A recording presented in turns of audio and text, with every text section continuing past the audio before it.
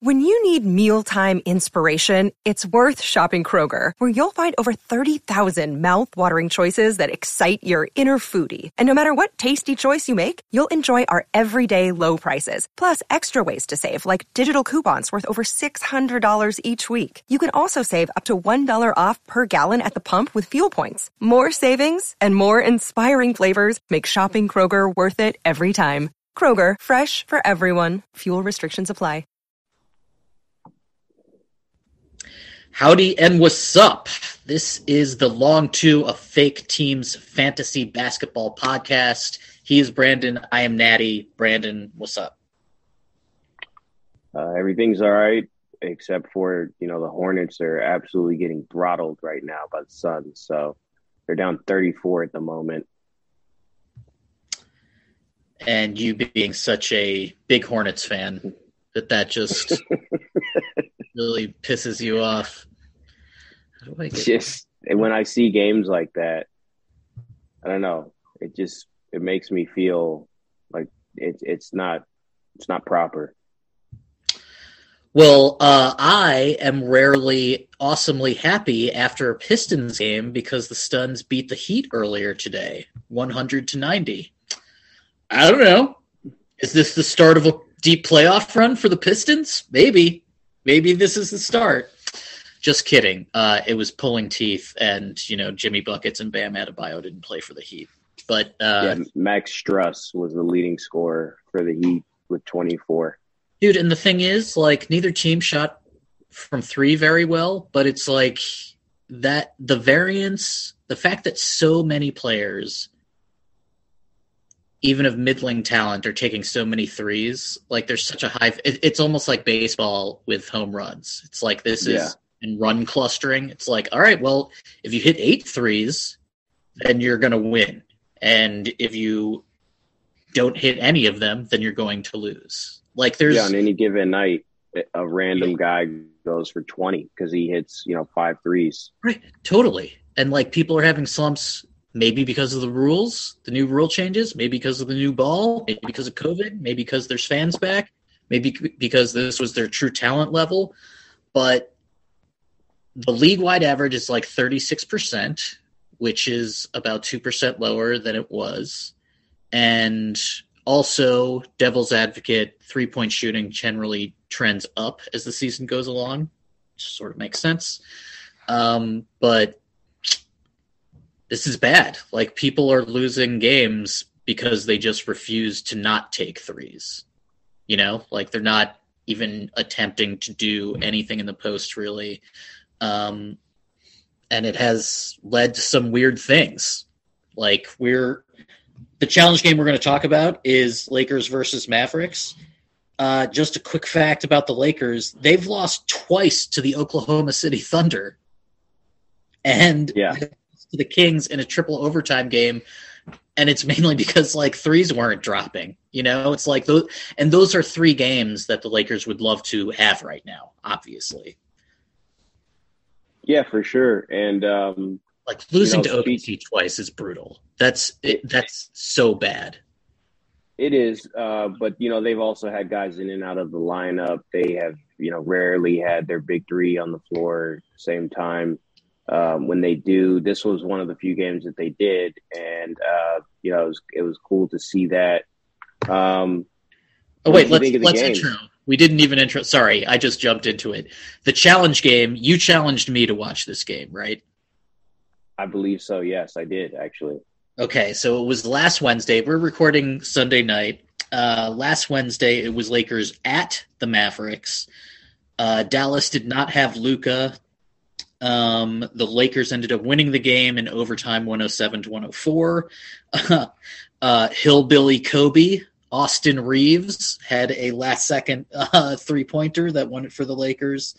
Before Sunday night's games, Lakers were 16-14, 6th in the West, and the Mavericks were at 500, 14-14, and they were 8th in the West. So, 2 playoff teams going against each other, but Luka wasn't there. Yeah. So, Reeves was obviously the story of the game here. He hit 5 threes. He was 5 for 6 from the field, 5 for 6 from deep. including hitting the go-ahead three there, like you said, at the end. You know, he's provided what you need around a LeBron team, especially a LeBron and Westbrook team, which is shooting. Like, the kid was fearless. He caught it, he'd pull it, and he obviously was feeling it 5 for 6. But he didn't get crazy. He let the game come to him, and he did a really good job. LeBron also a ton of threes. I mean, his 3-point shot has really become like such a huge part of his game now. He's shooting, I believe, over 8 threes a game now. He maybe even up to closer to 9 threes attempts a game, which is a career high. He is really relying on the three, but he's knocking it down at a pretty consistent clip. He's not, I think he's at maybe 36%.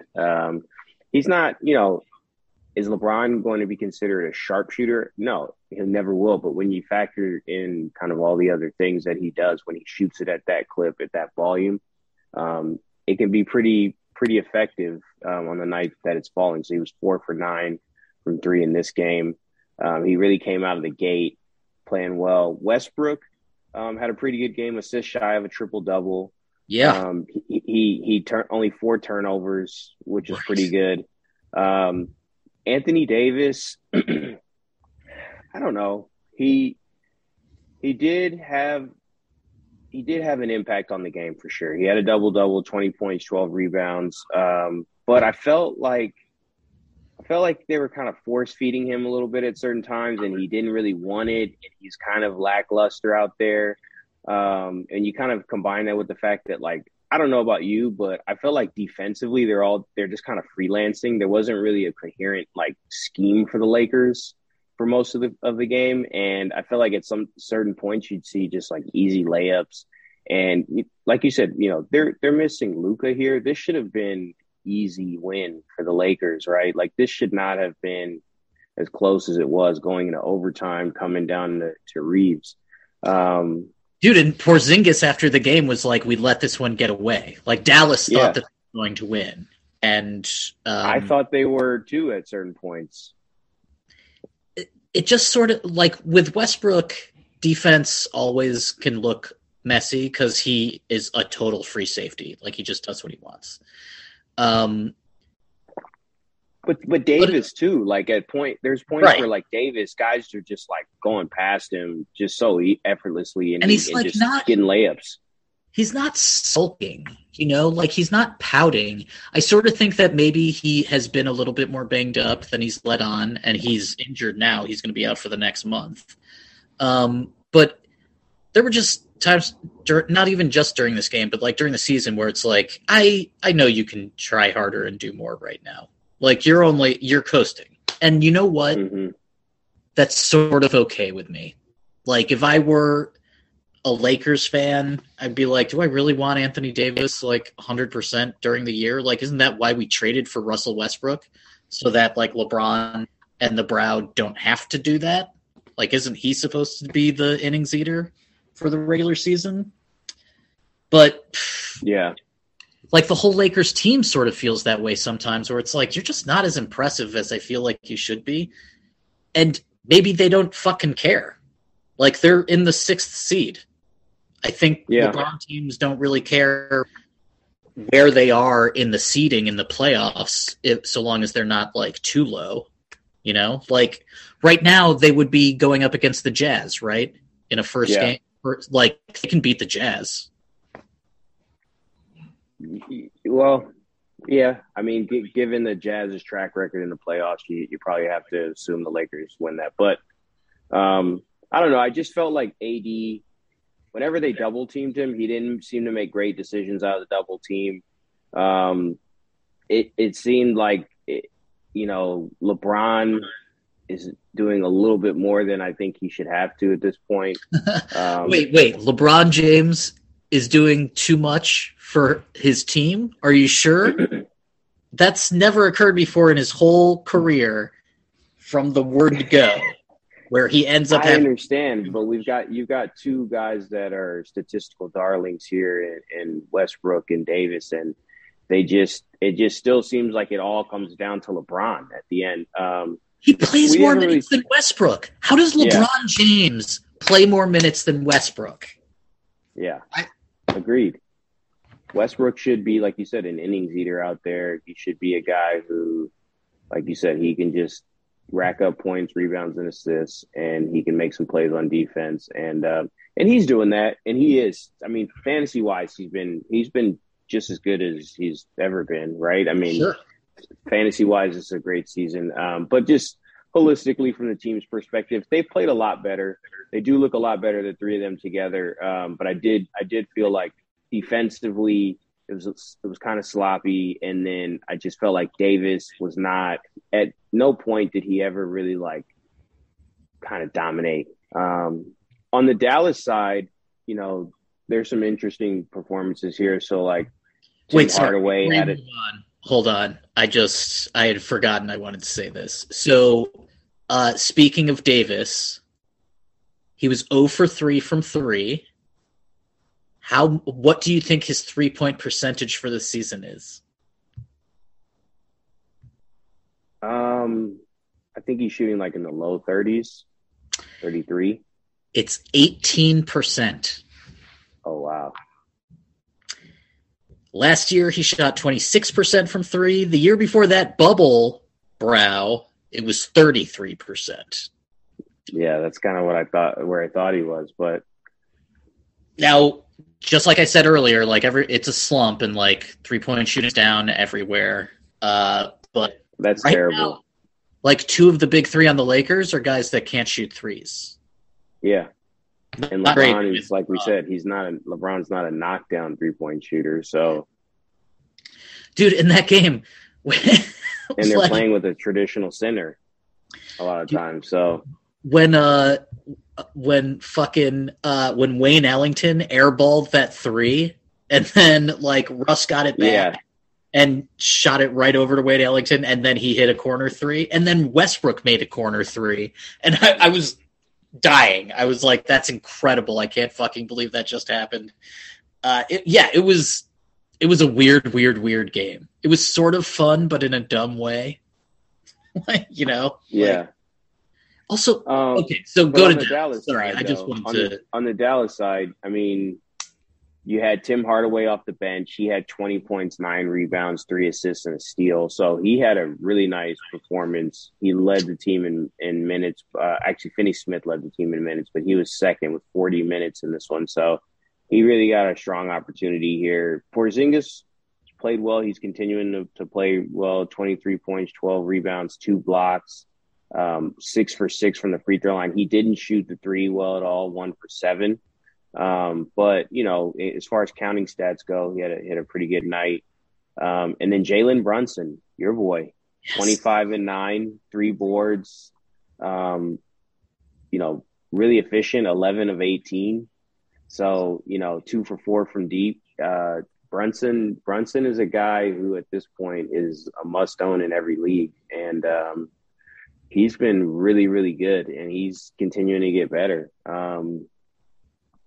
Anyone else you like in this one? There's a guy who, you know, I know is a former and probably lifelong friend of the podcast, Trey Burke, that you might want to touch on. But he's a guy that I just quickly on him.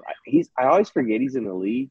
Yeah. But he finds these ways to just like have these cool scoring nights, and you know, he had a decent one here. He's like everybody's third point guard, and then now it's like, bam, Trey Burke, 18 points. He sticks around, man. He's stuck around, so he's really always he's a pro. Yeah, like fucking player of the year, awesome dude. Go Blue forever. I still can't believe we lost that fucking championship game. Trey Burke, 0 for 5 from 3 in that game against the Lakers. By the way, the Mavericks shot 27% from 3, and the Lakers shot 38% from 3, and the Mavericks only lost by 3. I know, it's crazy. That's kind of fucking nuts. Okay, Kristaps.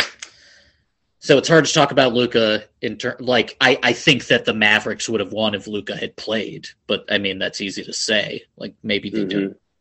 Kristaps Porzingis, 1-for-7 from 3 in this game. He had a fine. Too many threes. That's too many threes. So 7'3" guy.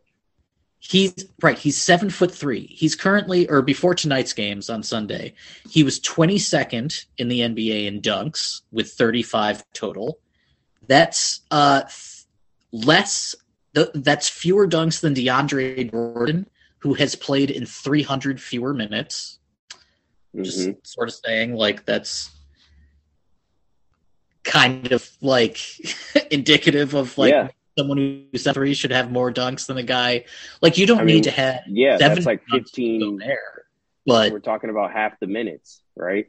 Right, and it was during that game there were several mismatches when you knew that that Kristaps could have dunked. Like, just fucking push back, like do anything. You can jump over these dudes basically because of your reach.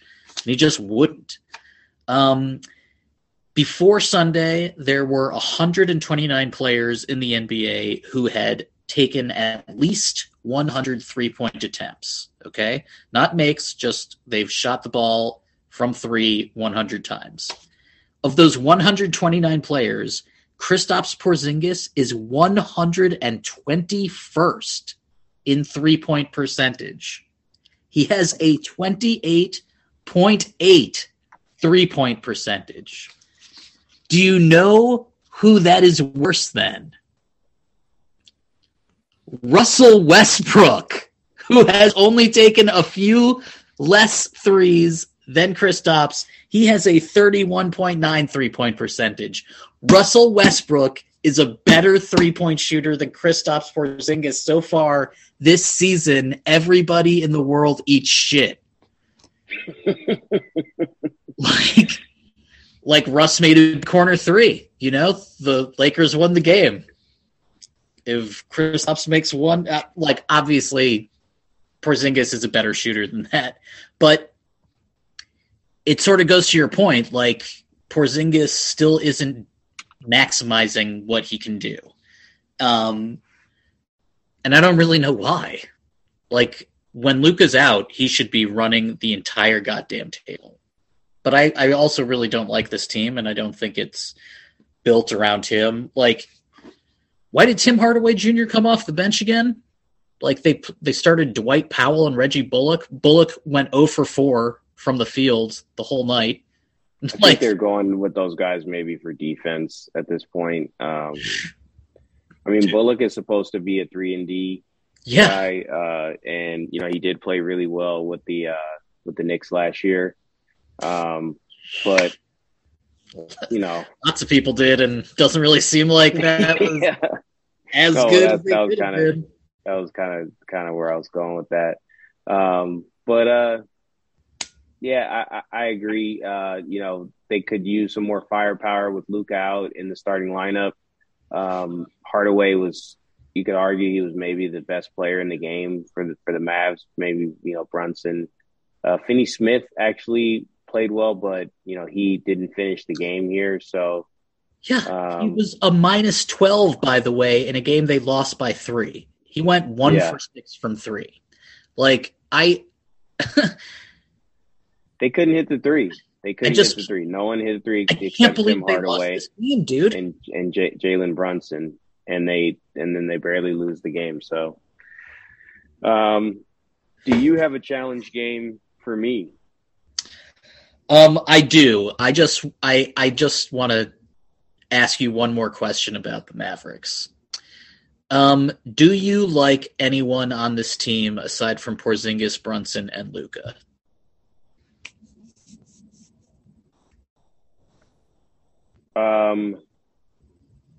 In deeper leagues, I like from a fantasy standpoint, right?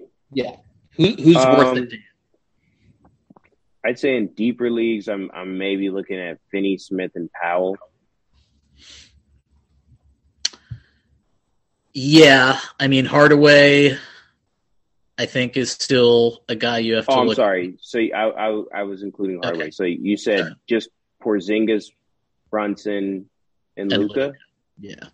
Okay, Hardaway. The thing is, his percentages have been. He's not having. So if you're in a league, if you're in a points league, then fine.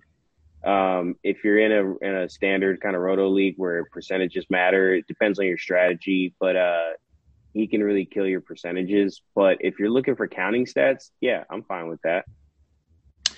20-9, if he's going to be able to take that many shots off the bench, then, and this was a game without Luka, but would his role really diminish that much when Luka comes back?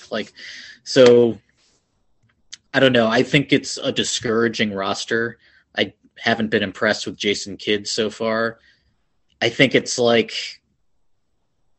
total scrubs and stars, really, and not even stars, but Hardaway and Brunson are solid, I think, at least. I mean, Hardaway, he's shooting 38% from the field, 33% from deep. Yeah. So, like I said, if you need scoring and you don't care so much about the percentages, I like it. Yeah, for sure. But if that's a part of your strategy, like if you're punting field goal percentages, or you just have a ton of big men to where your field goal percentage is pretty high, then fine. But if that's something that's going to hurt your team, then just be mindful of that with Hardaway, because he will shoot 35% from the field in a week. Jalen Brunson is on a 1-year, I think it's less than $2 million contract, by the way. Yeah, no, he's been a really good ad for them this year. He's especially with Luka being in and out, he's been really good. If I were the Mavs, to be hey, who wants a really good backup point guard who can start for you? Yeah. And who also doesn't cost anything. Yeah, for sure. Okay, my challenge game for the week. There are already several games that have been postponed due to the Rona. Today is Sunday. 3 games were postponed today. Another game is postponed on Monday, and another game is postponed on Tuesday. And when we wake up Monday morning, there might be more. We don't know. So who knows if there will be games? Who knows? It really stinks for weekly leagues. Yeah. So it's like you said before the pod, it's sort of fun for daily streamers because it's kind of chaotic and tense, and can you jump and pick up a dude when before somebody else?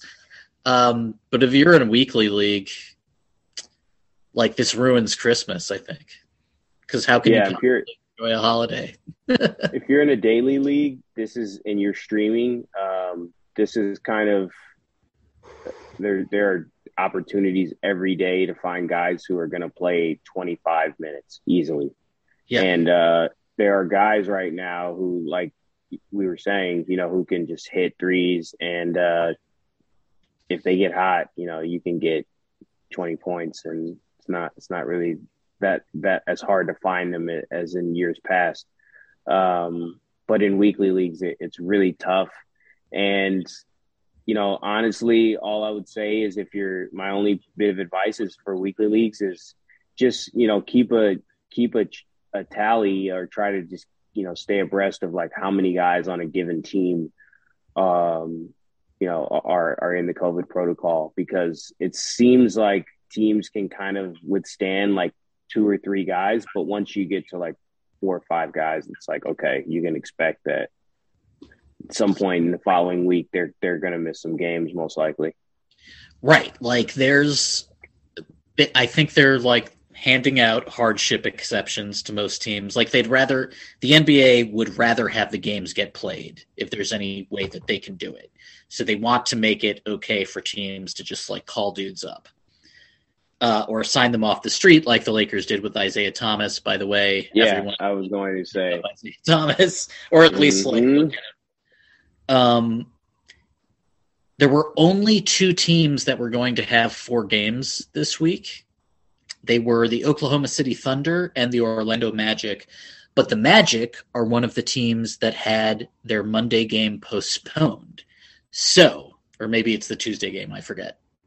But so now they're a 3-game at best team as well, unless the NBA reschedules the game for that got postponed until later this week, but that probably won't happen. So OKC is the only team with 4 games. Everyone should try to stream the Oklahoma City Thunder just in case you get those 4, because the odds are that if a 3-game team gets COVID, they might lose all of them, or they might only get 1. And like, you can't stream a 2-game team because they might not get any. Like, you have to be very concerned about volume in weekly leagues.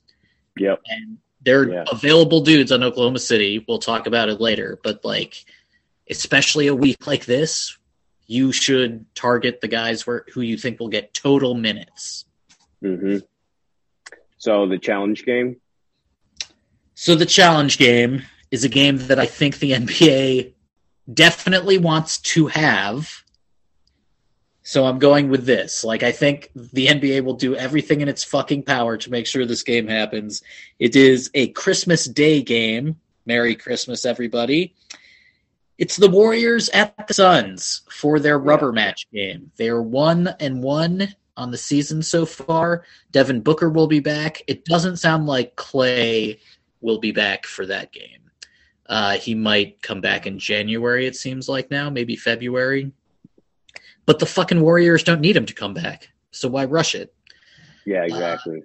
But these are the 2 best teams in the NBA by record right now, so I'm hoping that game happens and that it's awesome. Yeah, that game is almost like in certain seasons where you know that the ultimate championship round is not really the matchup of the 2 best teams, but it's like the conference championship. Totally. That's kind of what this is starting to look like. These teams have a combined 11 losses on the year. And 2 of those are to each other, right? So they are pretty good. They're both really deep. They both have superstar talent. They both have like a lot of youth and athleticism. Chris Paul he's having just another great Chris Paul season. Steph Curry's obviously one of the front runners for the MVP. Draymond is having a spectacular season. And that looks like, I agree with you. I think that's one that the NBA really, really is hoping. And there haven't been too many guys from my understanding I haven't checked on those teams specifically, but it seems like there aren't too many guys in the COVID protocol in those 2 ball clubs. Dude, Chris Paul's been like, Tom Cruising it. He's like, we're not shutting this production down. People's jobs depend on this. Yeah, no, that's a good one. I have children. That one with my family on Christmas. I think that's the 5:00 game too. So yeah, that's perfect. We'll watch that and while we have dinner. Dude, and it's like also 2 good coaches, And like that's, you can tell that like both these teams, because Phoenix hasn't had Booker and they haven't had Ayton for every game, and they've still done just fine. And the Warriors haven't had Wiseman all year, right? Like they haven't had their high-ass draft pick from last year. And they've been great. They've been great. Like they've been playing Kuminga a little bit as a small ball 5, and then obviously Draymond, and then Looney. But dude, and the Wiggins is there being totally solid. Wiggins has been really good. I felt like Wiggins was kind of turning into a guy who has all these like gifts, but wasn't really living up to it. And I don't think that he necessarily, lived up to what I thought he'd be, but he seems like he's really taking this role serious, and he's doing a really good job. And he's playing really well in a team concept. So I think from a basketball, just like a real life basketball standpoint, like you got to be really happy with what you're getting out of Wiggins. And the Warriors are not really a team that have made big trades during the season. over the past couple of years. Like, they sort of just roll with who they have. So I don't know. They might stay quiet. Like, everything's so good and Clay is coming back. Like, should you rock the boat? Like, I mean, no, I agree. I don't know, because the devil's advocate is like, well, if you can get better, you should get better. Like, this is a window year. Like, you can't waste many MVP years from Curry. Yeah, no, but it also and the Warriors have, you know, as much as we think of the Warriors as a small ball team, they have been a team that has like always tried to address size when they can. Yeah. And they do like to have size. Like, even if you go back to like Andrew Bogut, and then they signed like a JaVale McGee, like they took a shot on DeMarcus Cousins. They do want to have size. In Phoenix. Yeah. So interesting. So Kevin Durant's leading the NBA right now, 29.7 points. Steph Curry is tied for third with Giannis at 27 points. Do you know who's in second? Who is in second? It's not Beal, right? No. Trae Young. Oh shit, he got that hot. Now he has COVID. Yeah. Fuck. Yeah. Damn, he really jumped up. He had such a bad season, and second in the NBA in scoring ahead of Giannis. Good for him. That's amazing. Yeah, it is. Like, it would be cool and really, really funny if Trae and Giannis sort of started a rivalry. Like, they have an East Coast, like, sort of polite and earnest rivalry. It's like, we don't hate each other. We play hard against each other. We're just happy to be here. Like, you got it, guys. I mean, Trae is looking. I mean, at this point, do you 100% feel good about trading the rights for Trae to get Luka, right? Because I think 2 years ago that was a no-brainer, right? You wanted Luka in that scenario, but Trae Young continues to, for one, get better. His team continues to get better, and he's been to a conference finals. He's won more than one playoff series. He's won a playoff series. You know, Luka can't say that. Yeah, but, I mean, it's so hard to pick someone his size when compared to a guy the size of Luka. You know? Yeah, I agree. But like, I savvy what you're saying. Like, Luka doesn't seem to take it as seriously as Trae has so far. He just hasn't. And like, Luka's a champion back in Europe. But also the Mavericks, that roster sucks, and the Hawks really turned over everything to try to make sure that they could take advantage of Trae. Like, they got so much depth, you know, like, on purpose, and they do. All right, you want to get to our challenge team? Yeah, I just had one more question about Phoenix. Do you think that they need to make a trade? No. Like, I don't even really know what you would. Can they make a trade? Sure.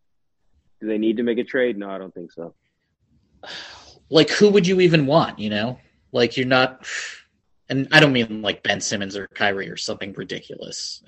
Like, I mean, like, you would be, I think, looking for a solid dude off the bench, but, like, you have those. They have a lot of wing talent. They have, you know, JaVale McGee's been really good. They have the guard talent. So, no, I don't think so. Yeah, it's, like, sort of boring. Like, both these teams are so well put together and are doing so well. It's pretty impressive. Okay, our team focus, which you chose, is the Sacramento Kings. Brandon, take it away with USA's team. The Kings.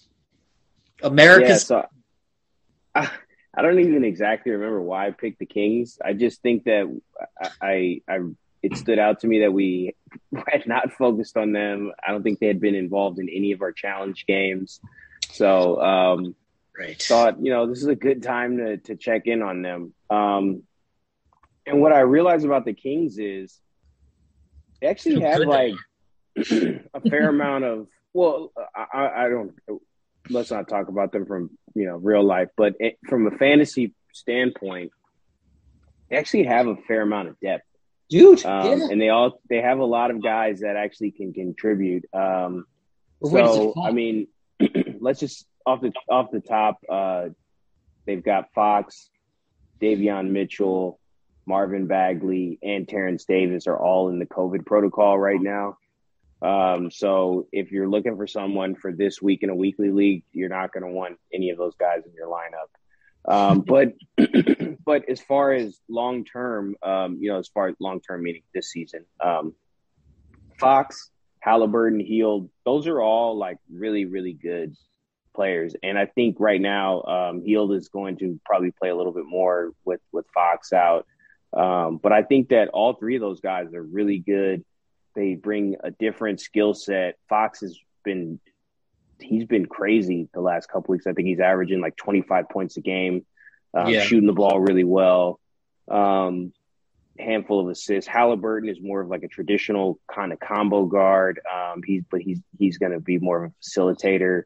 He's still scoring in double figures, but like kind of like low to mid teens. And then Hield is like your sharpshooter, right? So I think you have those three kind of scoring guards there. The next group after that is Harrison Barnes and Rashawn Holmes, who I think are both owned in the 80% range. Barnes came out of the gates. We talked about him early. He came out of the gates like really just playing really, really well, rebounding, scoring, efficient. But then he was out. He was hurt for a while, and he's just now coming back. He's kind of like rounding back into basketball shape. It seems like he hasn't been great. But I think he's going to be a solid guy, and I think he still has a shot to be like a top 50 guy on the year. Holmes, we've seen that Holmes can do a little bit of everything. He's a really good guy in a roto league, or in a category league, because he gets steals, he gets blocks, he gets threes, scores, rebounds. So I like Holmes a lot. He's out, but I think he's coming back soon. And then I'd say, there's some other guys too, right? Like Terrence Davis has been a good scorer for them when called upon. Metu and Tristan Thompson lately. Those guys have been scoring and rebounding. All three of those guys are owned in less than 2% of leagues. Davion Mitchell, the rookie, people seem to like him. He's more of a defensive player. I don't know how great he'll be in fantasy. He might be more of like a real life player than a fantasy player, but he's going to get an opportunity nonetheless. He's owned in 5% of leagues. And then Marvin Bagley, who, if you're patient with him, there's some signs of maybe something there. He's playing like 20 minutes a game right now, and he's still owned in 40% of leagues. I'm not really that bullish on Bagley for the rest of this year, but he's got the talent. Like we've discussed him, I think probably a month ago, and he does have some talent, and he was a really high draft pick. He has pedigree, so there's a lot of guys here. I just rattled off like 8 or 9 players, and they're all. At different points in the year, you might be able to find an opportunity to play them. De'Aaron Fox is, and again, this was before today's games. De'Aaron Fox was number 50 on the player rater for the year. Rashawn Holmes was number 63. Harrison Barnes was 84. Buddy Hield was 87. Tyrese Halliburton was 35. Mm-hmm. That's 5 dudes right there in the top 100. Hield and Barnes are both 29 years old. I knew Barnes was that old. I didn't know Buddy Hield was that old. Yeah, Hield came into the NBA. He was a little older, right? So yeah, that was kind of the knock on him coming out of college was he was like a 4 or 5 year player. He's 87 on the player rater right now, or before today's game, and he's also the victim of a slump that is affecting everybody or most people in the league. He's having the worst three-point percentage of his career, 36% from three. He's a 40% three-point shooter for his career. Today, against the Spurs, Buddy went 10 for 18 from the floor, 7 of 9 from 3. He had 29 points. Hallie went 12 for 19 from the floor. He ended up with 27 points, 4 rebounds, 11 assists. He went 3 for 5 from the field. De'Aaron Fox can't shoot threes. He is shooting them at a 32% clip this year. It's his 5th year in the league. He sort of looks like a young, Russell Westbrook. Like B+ Russell Westbrook, kind of. Yeah. It's not just him. The John Kings, Wall, I guess. Sure, but I feel like John Wall shot better than this. Like the Kings are 24th in the league in three-point percentage. They are second to last in catch and shoot three-point percentage as a team. I like a bunch of the players, and I think individually that they're totally useful and good, solid fantasy players. I love Harrison Barnes. He, to start the season, was doing, giving you more than he usually would.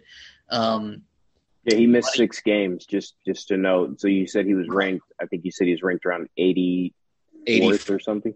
Yeah. Yeah, so, he missed 6 games. So, I still think he has a shot to be a top 50. It'll be tough, but I think Harrison Barnes is still a guy I'm really excited about for this season. They've got a bunch of guys who can score. No one can be excited about Harrison Barnes. He's not excited about himself. His family isn't excited to see him. He's just that boring, but also that solid. Like, he is such a good fantasy guy. And they seem to go to him too late in games. He's hit a game winner, I think, at this point. He's hit a few big shots, so it seems like they like him taking the shot.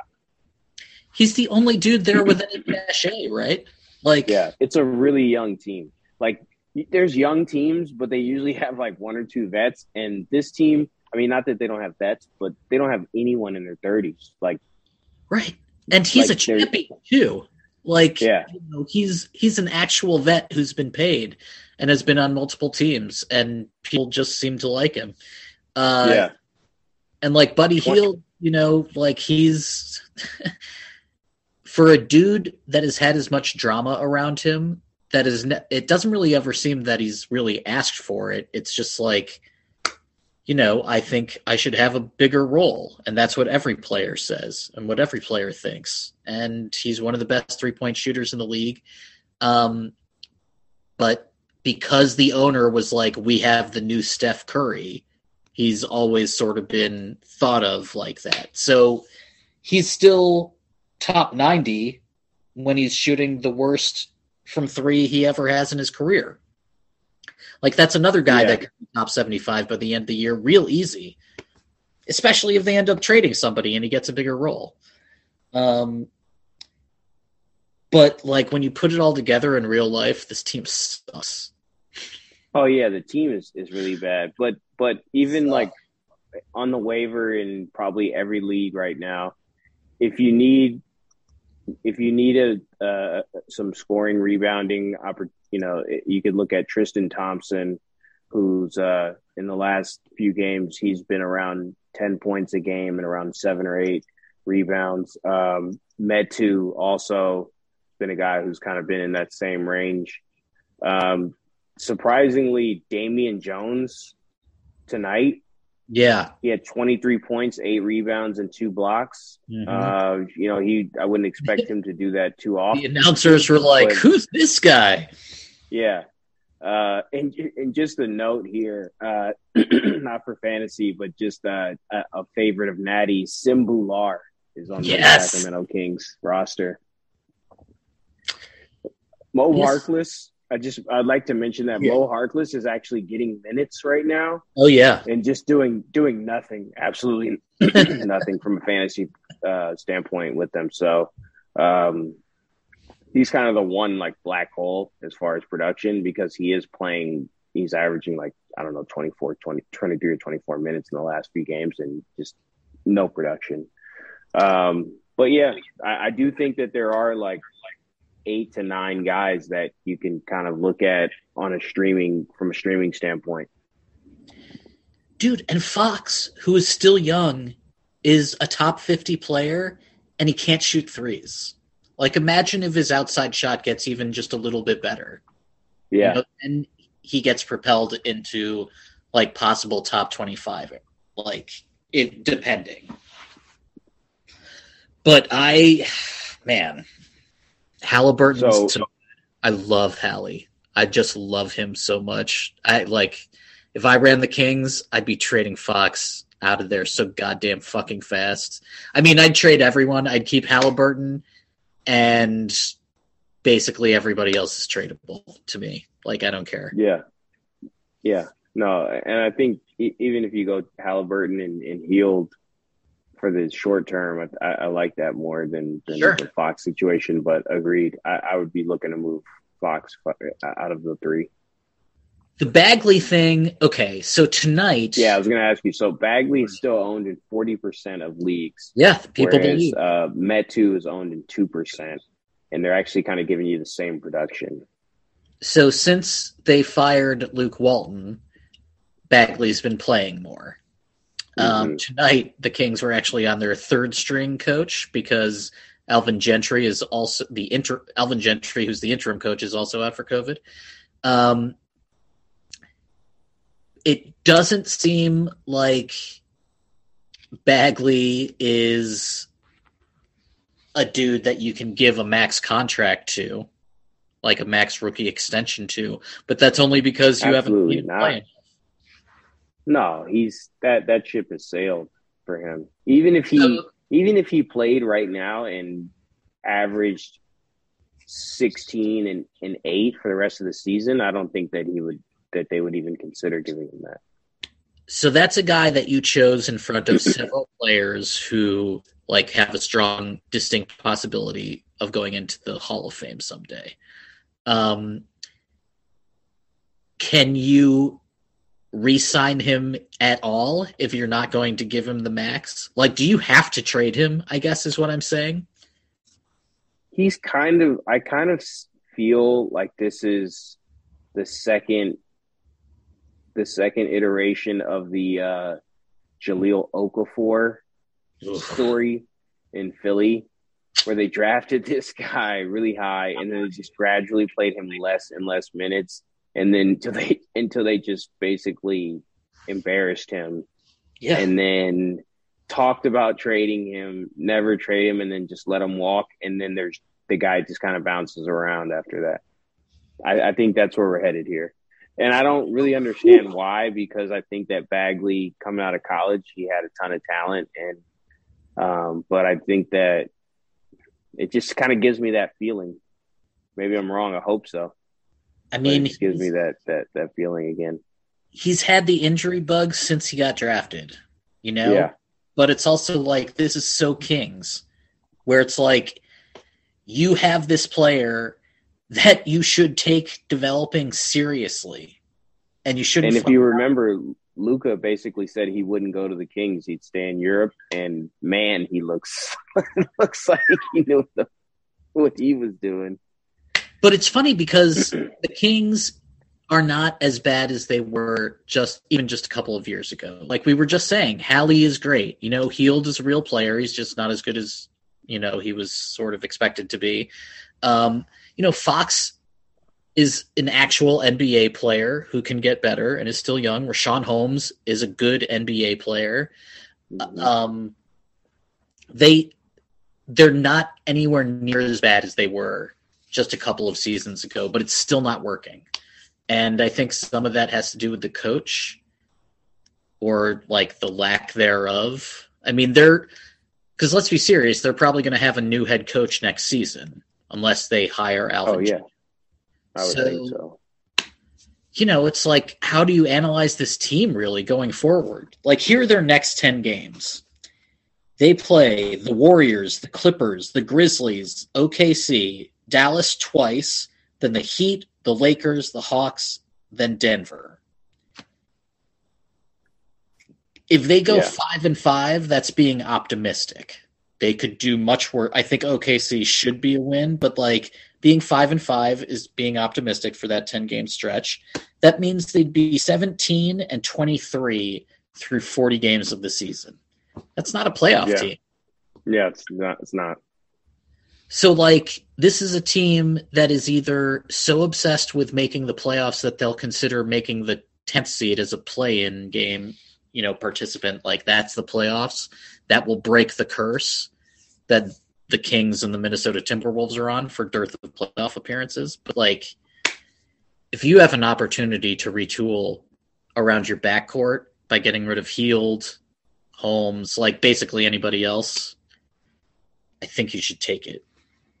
Yeah. Like, all right, it's enough Kings talk. I agree. But I was also one more thing, last thing. The Kings division is the Pacific Division. I always forget this because divisions, who really cares in the NBA, but their division is the Warriors, the Clippers, the Lakers, the Suns, and the Kings. Yeah. They're not winning that division anytime soon. Wow. Yeah, that's tough. But that's kind of been the story of that franchise, right? So yeah, it's been like 20 years or something. It's crazy. Mm-hmm. Okay. Let's see. How many ads do you have?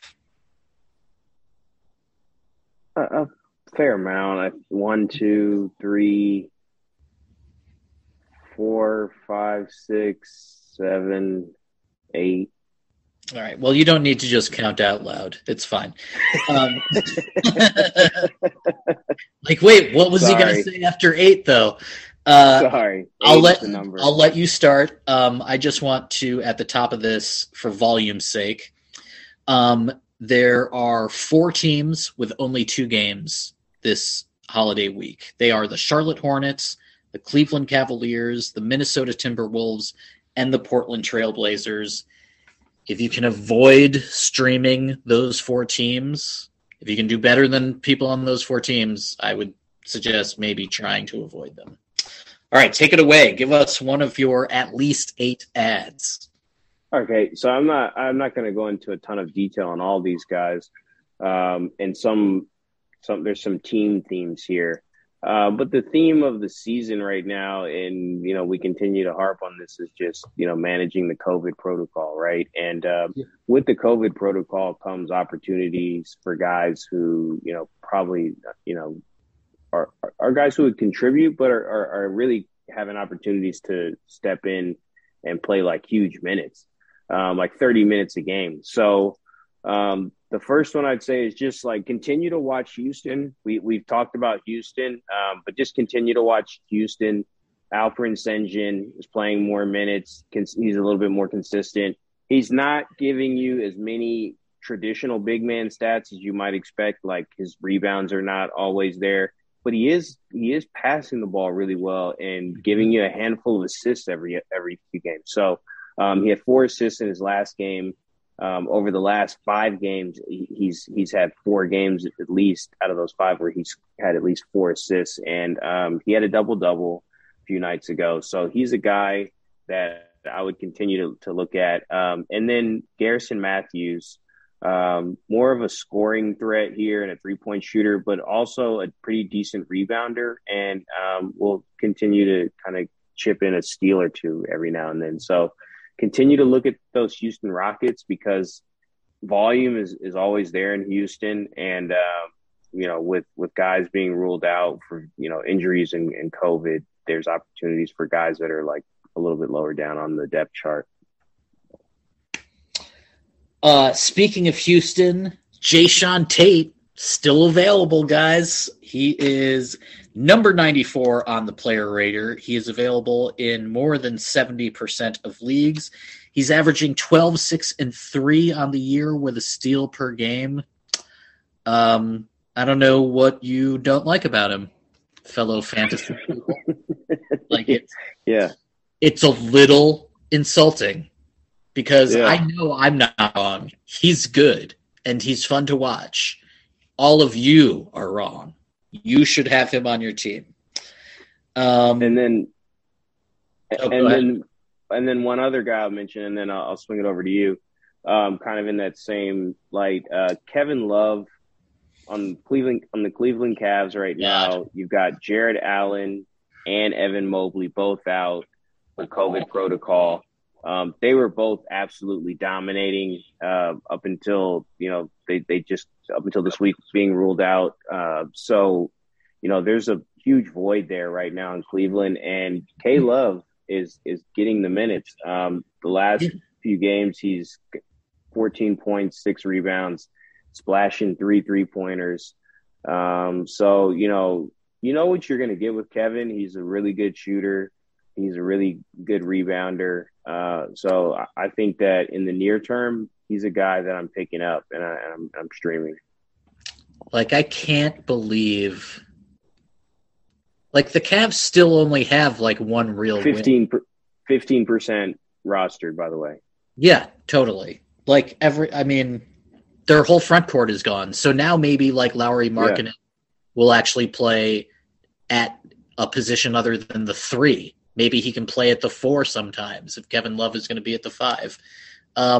It's ridiculous that team is still as good as they are with like the continued absences. I mean, they lost one of their most important players, Colin Sexton, and they got better. I mean, that could be an indictment of Sexton, but it's also that like one of your important players got injured and you recovered just fine. They're comfortably in 4th place in the East. I can't believe how good the combo of Mobley and Allen has been. They're amazing. Yeah. I mean, Mobley looks like he's going to be a really special player if he stays healthy. But, fuck that team. Who cares?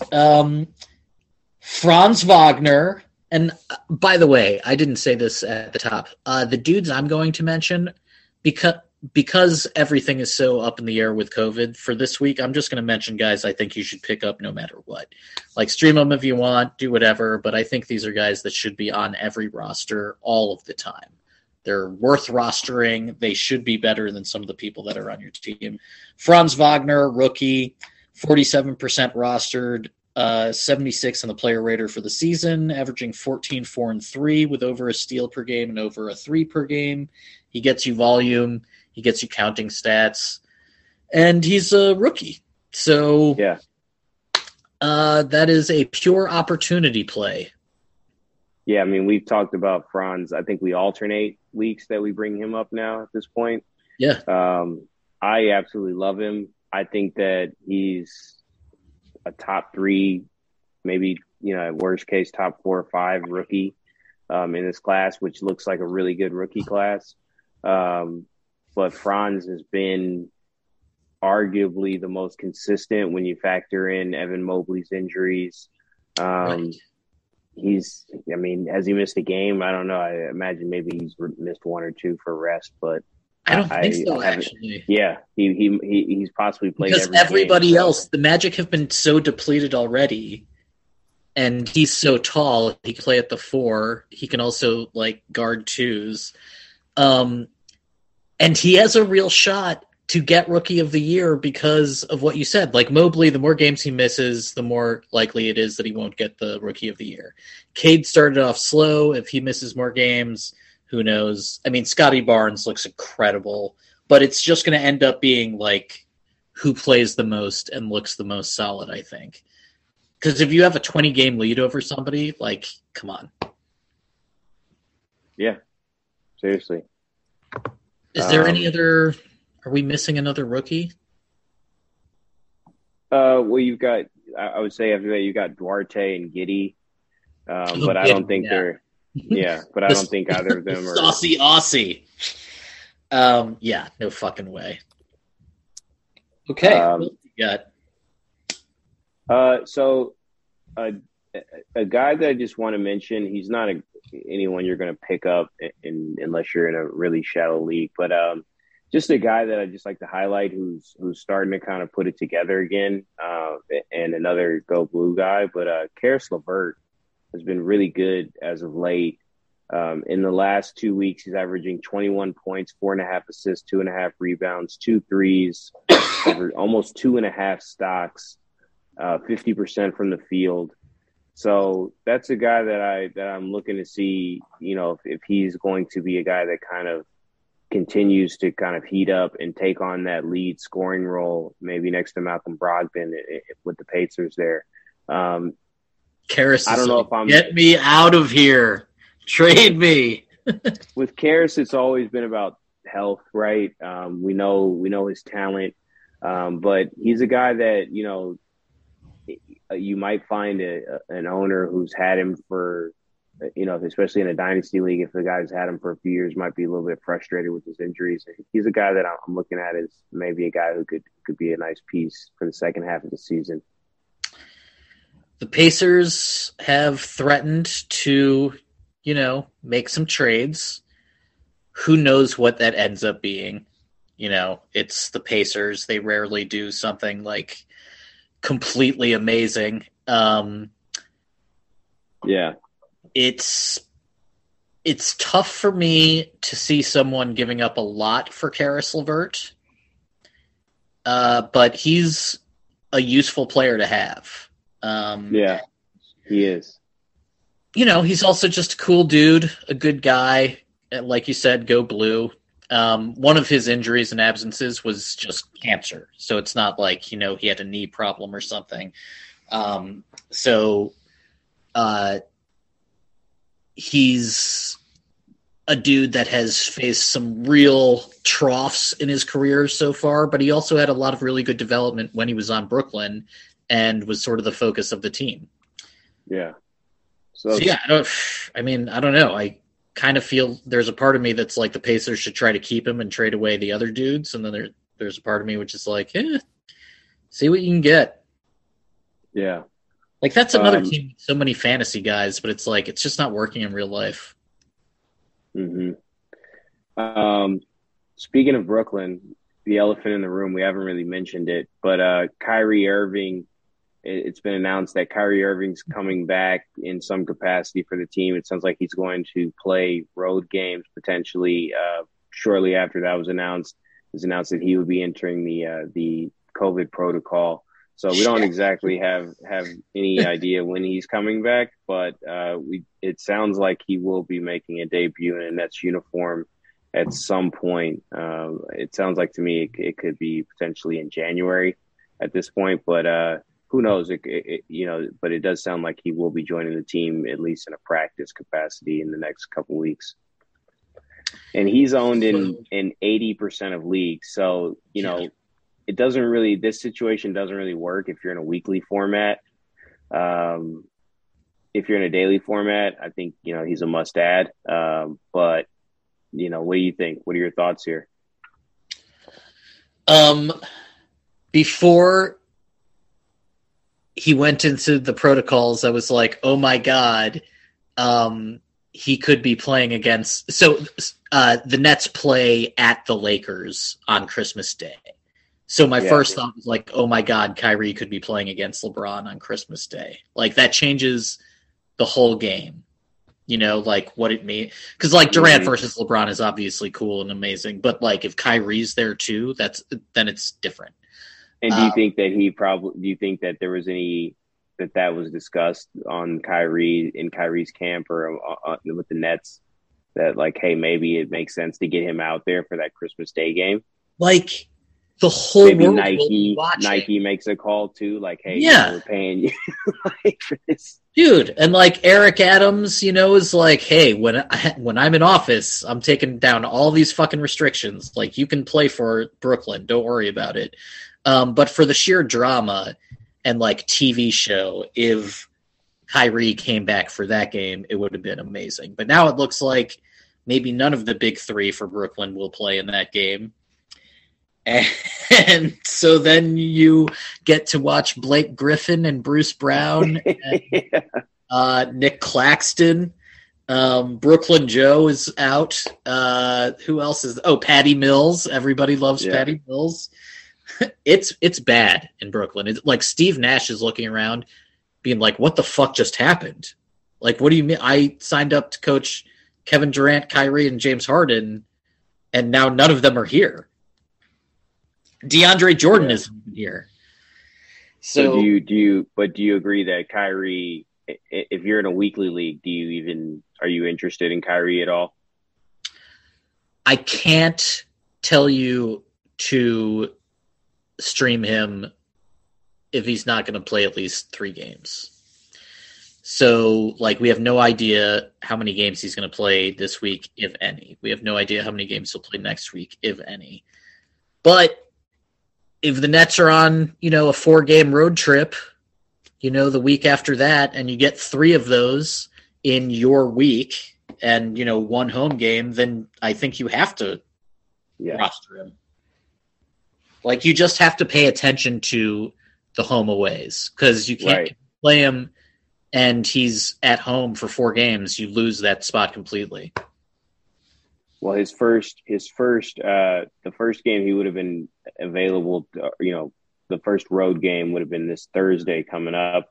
But I believe he has to test negative 5 consecutive times. And I believe that's 5 consecutive days, right? So it sounds like he's out for at least, up through Thursday, likely out for, a week to 2 weeks. We'll see. But it sounds like he will make a debut. So owned in 79% of leagues right now, depending on your league format. If Kyrie is available, you may want to consider picking him up there. A couple of ads that we've discussed before that I think are just, we don't have to talk a ton about them, but I'll just throw a few names out there. And if you want to talk about maybe 1 or 2 of them, go ahead. But Pat Connaughton continues to play really well. Just, a sharpshooter, a 3-and-D guy. He was, when we first started discussing him, I believe he was owned in maybe 15% of leagues. Now he's owned closer to 25. If you need that skill set, he's a really solid player. He's in a great opportunity. He's going to continue to kind of have that production. Josh Hart, 28% owned. Another guy who's going to give you rebounding and has gotten pretty significant minutes. And, it sounds like Zion is going to be out for who knows. He may end up missing the whole year. So, yeah, so I think that Hart is going to continue to play. So he's another guy I'm looking at. And then my third guy there is Luke Kennard, 7% owned. In his last game went absolutely crazy, 27.7 rebounds. I think he had 3 assists in that game and hit 7 threes. So he's another guy who's kind of giving you a similar skill set to Connaughton from a fantasy perspective, with a lot of, 3-pointers and some scoring and maybe a handful of rebounds. But those are guys in that, like I said, Connaughton at 24, Hart at 28, and Kennard at 7% owned that I think are available in leagues and are going to continue to kind of have opportunities. And on nights when the main guys on those teams don't play, then they could have really productive nights. Who do you like out of that group? The thing about the Bucks have that the 3 dudes of Connaughton, Grayson Allen, and eventually Dante DiVincenzo. Yeah. And it's wild to think that team could somehow be deeper than they were last year. There's a chance the Bucks are more dangerous than they were last year, even with Brook Lopez being out. That's pretty impressive. The Chicago Bulls are now back playing, even though COVID's going around everywhere. Alex Caruso is back. We've talked about him before. He's basically a dude that might win you a stat category all by himself, which is steals per game. He's averaging 8, 3, and 4, and a 3 per game, but 2+ steals is 2+ steals. If he can actually keep that up, that volume will help you win enough to get into the playoffs if your team is constructed properly. The one team with 4 games this week, like I said earlier, is the Oklahoma City Thunder. two guys, Lou Dort and Josh Giddey, are worth rostering. Both are under 50%. Lou Dort is 25%. Giddey is averaging 10, 7, and 6, and that's for the season. He's been doing better than that, more efficiently lately. And Lou Dort is 17, 4, and 2 with over 2 threes per game. He's been a top 100 player all season. And then the last guy, over the last month, Dylan Brooks on Memphis, who was only 37% rostered. He's been a top 100 player over the past month. He's averaging 18, 4, and 3 with over a steal per game and over a three-pointer made per game. Those are guys we've mentioned before. They are still worth rostering for the long haul because they get you volume and they're under-rostered. You can, I think, be pretty sure about Josh Giddey's role. Like, they're not going to play him less. He's a rookie.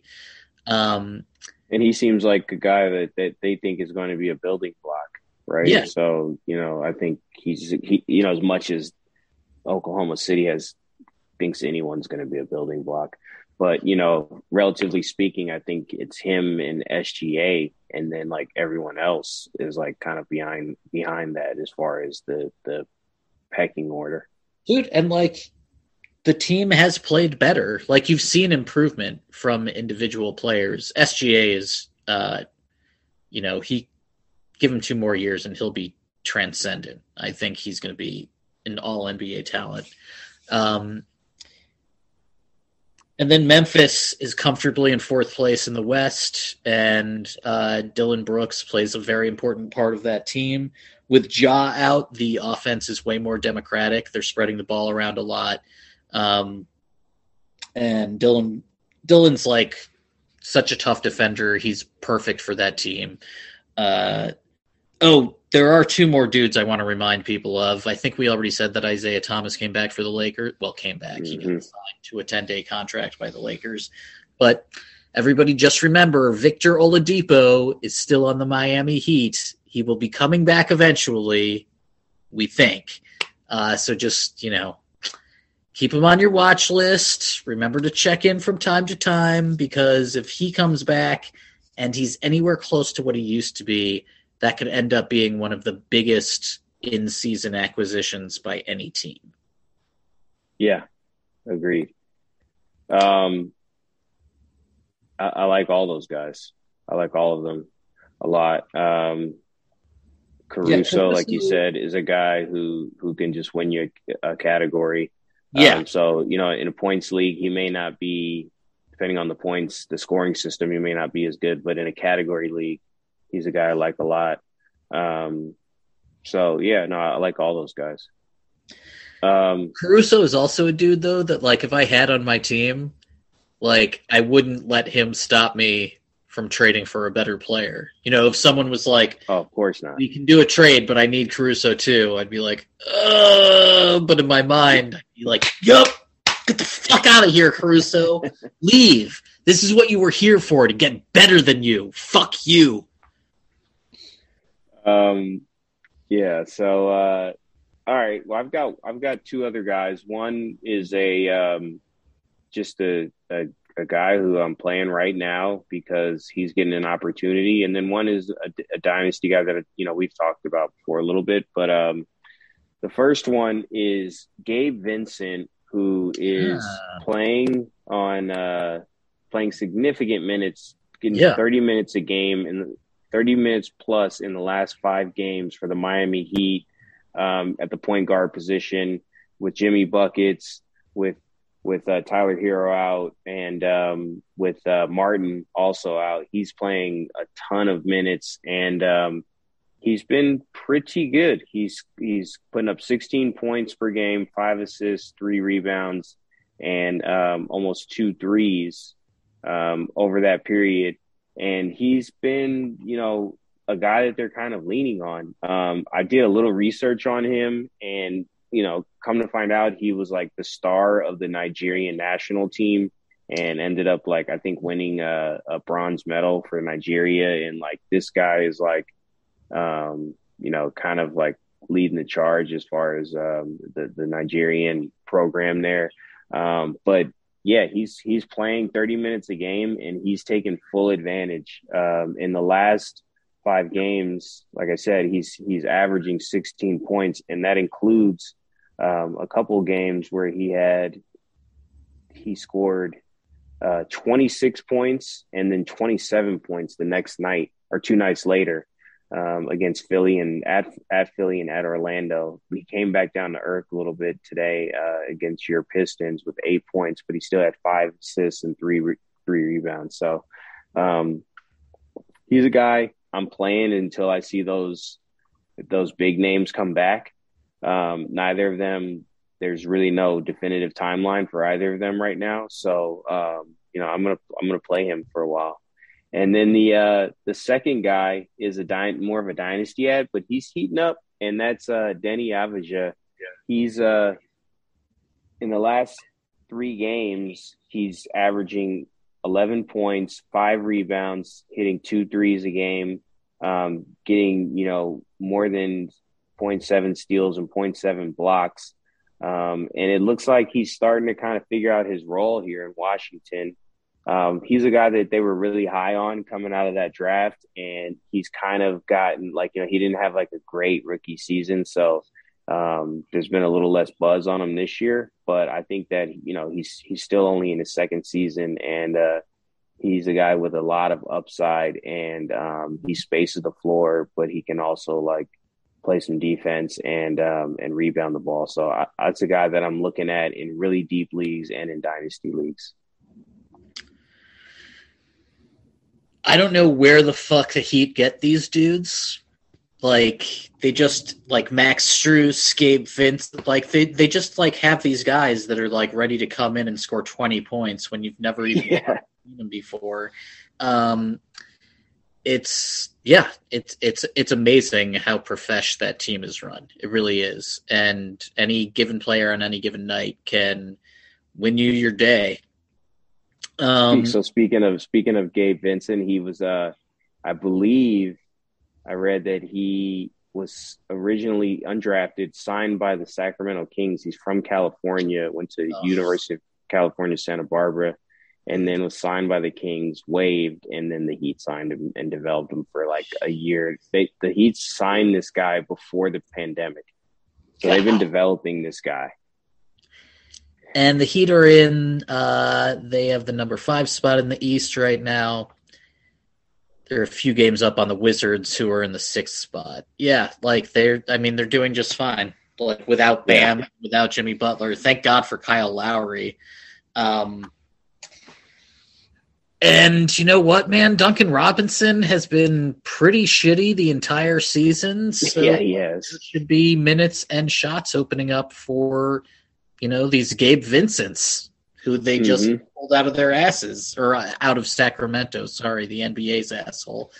But yeah, isn't that amazing that the Heat signed this guy 2 years ago? So they've been developing this guy. This isn't some guy they just signed out of the G League a week ago.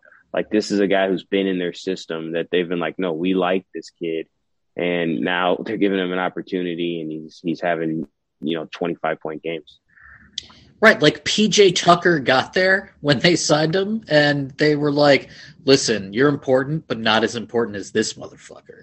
Gabe is our guy. Don't fuck with him. He's important to the future of this franchise. Yeah. It's amazing. Also, he's living his best life. Good for him.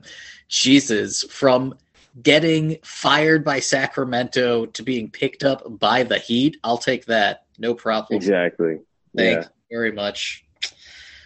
I don't know. The Heat are so hard to judge as a real contender without Jimmy or Bam playing. You just sort of assume, okay, it'll be the Heat. But, they're, even without those guys, they're a competent team where Kyle Lowry can make scrubs. He'll just end up with 10 assists. And you're I don't know who the fuck these players are. And Duncan Robinson hit 1 for 8. How'd you get these assists? Yeah. Oh, Dwayne Dedmon is getting opportunity on that team. Yeah, right? he's been playing I'm not going to say he's been great, but he's been pretty good. I don't think he's averaging a double-double since he is starting, but it's like 9 and 9, you know. But he's also, I think he's gotten some assists too, and some defensive stats. So yeah, he's been good. He's been pretty good. He's a stopgap. Like you'd rather have something better. Yeah, but I mean, and he's available right now. He's available in, you know, he's rostered in less than 7% of leagues. So he's available in 93% of leagues. In the last 7 days, he's averaging 11 points, 8 rebounds, 2 assists, a steal, 27 minutes a game. You'd like to see 10 rebounds from a dude who's like, hey, look, all these minutes. Yeah. Your job is to get rebounds. Go get them. Yeah. But whatever. Not going to nitpick. It's fine. Get your boards where you can. All right, man. Any last thoughts? You are losing your week in our fantasy league this week. I'm barely winning mine. I'm getting absolutely destroyed, but my team is starting to get healthy. So I feel like this week is not a big deal because we were without absolutely everybody, but you know, we're starting to get healthy, and I think you'll see something that resembles more what our real team's going to look like next week. Well, I'm just glad I got to play you when you were walking wounded, and we both had a bunch of absences. All right, everybody, have a Merry Christmas. Enjoy the week. Be safe, and hopefully enjoy the basketball that will not be postponed this week. We'll see you next time. Knock on wood. Yeah. Merry Christmas. Later.